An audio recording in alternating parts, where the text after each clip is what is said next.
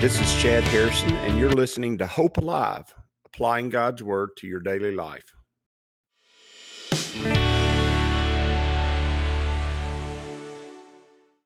Hi, this is Chad Harrison, and I am the teaching pastor of Lake Community Church and have been serving as a pastor for 25 years. I'm also a practicing attorney. This podcast is designed to help you study God's Word and find God's will for your life. I pray in the name of Jesus right now that God would open up His Word to you and allow you to see Him and to know His will, that you might glorify Him and that you might walk in faith and power each and every day, especially today, in Jesus' name. Good morning. Welcome to Lake Community Church's morning Bible study. I'm in Exodus chapter 23 today. Exodus chapter 23. And if you'll remember last Bible study, we were dealing with this angel that God was sending out in front of them, sending out before them. And we talked about the development of this character or this person in Scripture who is the angel of the Lord, the commander of the Lord's host, the angel in the burning bush. And he's unlike any other angel. He takes on the properties of God.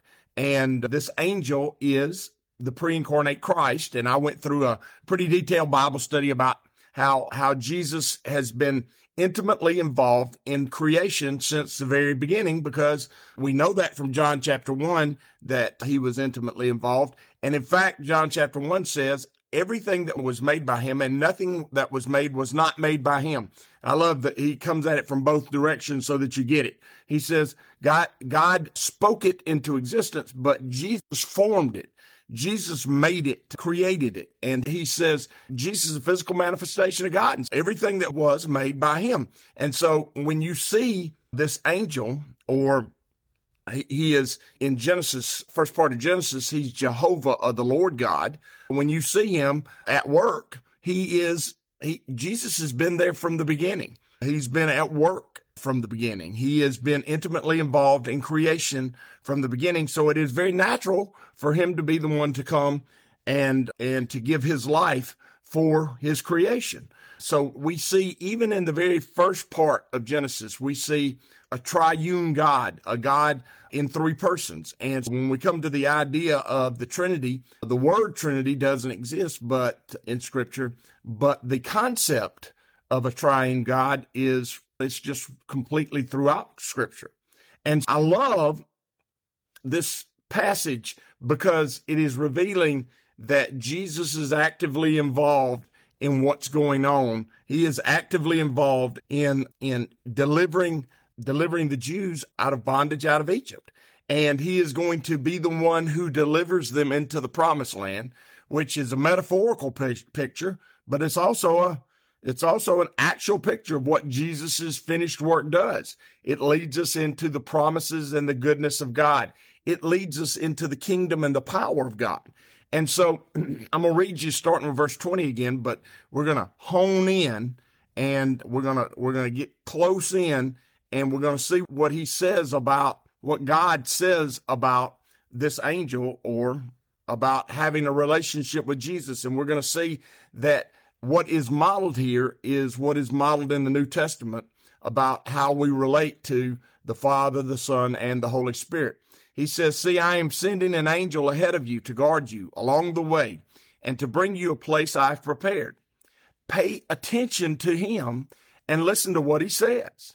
Do not rebel against him. He will not forgive your rebellion, since my name is in him." And if you'll remember, we talked about how God's name, and name stands for character and nature. When God named himself different names, what he was doing was using those words to define himself.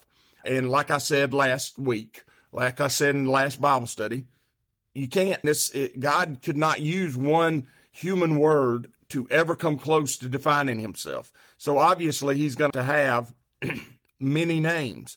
Now, you go, that doesn't seem right. It does. A lot of times throughout life, you have different names, different things that describe you. In my lifetime, I've been a son, and so I was called son by my father and my grandfather. I have been a captain of a football or a sports team, and so I was like the captain. I have been an officer in the military. So I've been called the names that are associated with officers in the military. I coached volunteer in high school for many years. And so a lot of people know me as Coach Harrison. There are a lot of people out there that know me that way. People call me Attorney Harrison, or there's all kinds of titles that go along with being an attorney. Obviously, I'm a pastor, and so I've been called Reverend. And although I don't like the word Reverend, just because it's Latin cognate means awful and terrible, and it deals with the wrath of God. And I am not a minister of the wrath of God. I am the minister of the grace of God. I'm presenting the gospel of peace. So I don't really love Reverend, but I love pastor. I think is a very appropriate name for one who leads the church. That speaks to the shepherding function of a pastor. So I'm called pastor. I've been a husband. I'm a father. I'm a brother. I've been many things that one word would never, ever aptly describe. And all those things that I've been a part of and been in life, I'm chairman of some board directors. Although they don't call me chairman, I am the chairman of many of those. Those things are names that describe me. Some of them are minor, like that chairman idea, or some of the other things that I've been called in my lifetime. And they're just definers. They let people know who I am. In life, that happens. But God is way bigger than one person. And one word would never, ever fully define him.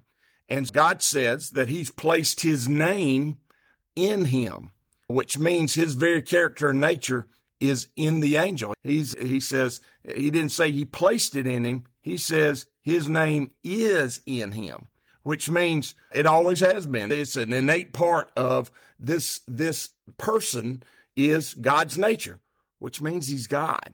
And she says, now notice, if you listen carefully and do what he says and do all that I say. Well, boy, now we're going from Exodus chapter 23, and we're taking a warp drive trip all the way to the New Testament. Hold on. We're supposed to listen to this angel and listen to you, God. Aren't we just supposed to listen to you, God? No, not if he's God. And we have a relationship that way in the New Testament. And this passage is modeling that. Jesus said, when he was asked, how shall we pray? He said, okay, this is not what you should pray, but this is how, meaning I'm going to give you an outline and understanding. Our Father who art in heaven. What he's saying is, don't come to me praying, pray to the Father. I'm going to be sitting at the right hand. I'm going to be advocating for you. But when you pray, go straight to the Father. Now, we understand that when we pray, the Spirit of God that lives inside of us and our spirit moan and groan in words that we cannot understand on our behalf, speaking to God about things that we don't even really have a full grasp on. So many of your problems and issues in life, you don't have a full grasp on. You don't even know why they're there. That's why we have to go to professionals and try to figure certain things out. And if you'll notice, a lot of the professionals that you're going to call what they do a practice, meaning they're practicing in what they do. They've not reached a place where they're fully skilled in that area. I'm an attorney and I practice law. If you're a doctor, you practice medicine. And so all these things that we do, we practice. Why? Because we're not complete. We're not full in those areas, and we'll never be. No way for me to ever be done practicing law. I can't do it. I would never, ever fully understand and know the intricacies of the law and how that affects everything in society. It's not possible, but God does. God does. And when we go to him, he has the answers for everything. He has the knowledge of everything.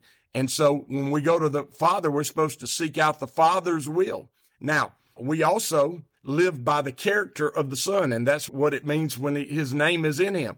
We live by the character of the Son of God. That's important, isn't it? And it's important to focus our heart and our mind on that and say, listen, since my name is in him, you need to listen to everything he tells you. And Jesus said, if you love me, you'll keep my commandments. Well, what does that mean? He says, I've told you things, and if you love me, you'll do them. Same New Testament principle we're finding way back here in Exodus in the Old Testament with the same characters involved. Why? Because God has not changed and God does not change. Now his revelation to us grows and becomes complete in Jesus Christ. He didn't change. And so he says, if you listen carefully to what he says and do all I say. Notice, listen to what Jesus said and do all that I say and be led by, and that's what Jesus introduces in full detail, and be led by my Spirit. If you do those things, then you're gonna know me. You're gonna understand me. He says, if you'll do this, I'll be an enemy to your enemies and oppose those who oppose you. Now, I think this has a physical context, but it has a deep spiritual context. And I would focus on that if I were you. All the things that you don't understand and you don't see and you don't have any idea that are going on around you, one thing is for sure, God does. He has an absolute understanding of what's going on around you and the struggles that are happening and the battles that are taking place in the spiritual realm and the battles that are taking place in the spiritual realm and how they affect your physical life. God knows all that stuff. God understands all that stuff. God's in the middle of all that stuff, and he's excited to be in the middle of all that stuff with you. But how do I make it so that God can be an enemy to my enemies, can battle the spiritual forces that are bombarding my life and bombarding me? The things that I cannot see and understand. How do I do that? I need to hear him and do what he says. I need to, and Jesus, when he was asked what are the things that God requires of us, he said to believe on the one he sent. I need to do what God has instructed me, and I need to believe on the one he sent, which is Jesus. So I need to believe on this angel. If I'm in that context, in today's context, I need to believe on Christ. I need to trust in him, and I need to do what he's instructed. In the New Testament, what are those instructions? I need to love God with everything. I need to love my neighbor as myself, and I need to love other believers with a love that God has loved me. Love them to their benefit, even if it's to my detriment. And those are the law of the New Testament, the law of the Spirit that we find in the New Testament. That's the rules. Those are the rules. And if you will focus your heart and your mind on those things, you'll bring about the very best in your own life. And so he says, if you'll listen to what I say and listen to what he says, meaning this angel, we know he's Jesus now. If we listen to him, God will battle against the enemy, the forces of darkness that are arrayed against us. And he not only will oppose those, he says, my angel will go ahead of you and bring you into the land of the Amorites and the Hittites and the Perizzites and the Canaanites and the Hivites and the Jebusites, and I will wipe them out. Now, you go, that's human beings. It is. In their context, it definitely is. In our context, the Canaanites were a picture of the demonic forces that control and influence the things that are going on around him. And he says, I'll go and give you possession of the promised land. Now, that's a metaphorical picture, but it's also a clear scriptural understanding of what God has said he will do. The promised land is the place of God's peace. It's a place of God's rest, but it's also the place of God's best. And it is the place that we have to take. And how do we take that? We take the promised land by trusting God and by doing what he says, living out our lives by his instruction. You go, what do you mean by doing what he says? I thought you said trusting him is what is required. Yeah, but then that manifests itself in our physical life, what we're doing in our lives. We hear the Holy Spirit lead us and we act upon it. And that means that God is not only giving us a revelation from his son and his word, he's not only given us a revelation of how that relates to the world we live in, but he gives us a personal revelation that comes from those two revelations as to the things that he would have us do each and every day to be his ambassador, to be his people in the world. And so he says, if you'll do that, I'll give you this land. He says, but you can't bow down to other gods. Do not bow down before their gods or worship them or follow their practices. And boy, that's the easy thing to get into, isn't it? As believers, we go chasing. We're like those brand new spanking puppies that you get. Squirrel runs by and they're chasing them immediately. They don't even know what they're going to do to catch them. But so distracted, so quickly, squirrel, and boom, they're gone. And that's who we are all the time. We're chasing after things rather than resting in him, rather than finding our peace in his purposes, and rather than seeking out him in everything we do. Rather than doing that, we're always chasing after the next shiny object, the next fun thing that's down the road. We're always doing that. And when we're doing that, what do? We don't become. We don't push forward. We don't begin to be. We don't conquer that which God has for us to conquer. We don't overcome that which God has for us to overcome. And we don't experience the best that he has for us. And so he says, you got to listen to me. Just like in the New Testament, he's telling them to do exactly what he's telling us to do in the New Testament. You got to listen to me. You got to tune yourself in to what I'm saying and what I'm doing. You got to begin to recognize my movements in the world. You got to begin to look and see what I'm involved in and involve yourself in those things. And when you do that, the kingdom of God is advanced.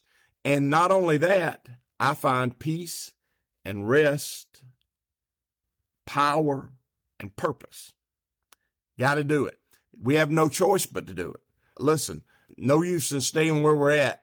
That ground sinking, that ground is good for the moment, but it's just steps toward the end. We need to move forward on the path each one of us has been made for by God. Each one of us has a way to go. Each one of us has individual things that God is actively involved in and glorifying himself in. We need to be on that path. And he tells the Israelites the exact same thing. That's what's so cool about this. He tells the Israelites the exact same thing. This message has not really changed a whole lot. It is very unique to you. It really is unique to you because nobody's ever done God the way you do God. And you go, does that mean God's changed? No, but you do add a whole different variable. God doesn't change. Jesus doesn't change. The Holy Spirit doesn't change. The world we live in doesn't change. Those are four constants. They're not variables, they're constants. But you are a variable. And you are something different that's never been. And God wants to glorify himself in you, that new creation that he's made. And he wants to show how he can take you something that's just so messed up and make wonderful things out of it. And he does that for you. And so I'd pray that you would realize that and remember that as you start this week. As you go today, I pray that the Lord will bless you and keep you, that he'll make his face to shine upon you, and that he will give you hope and peace today in Jesus' name.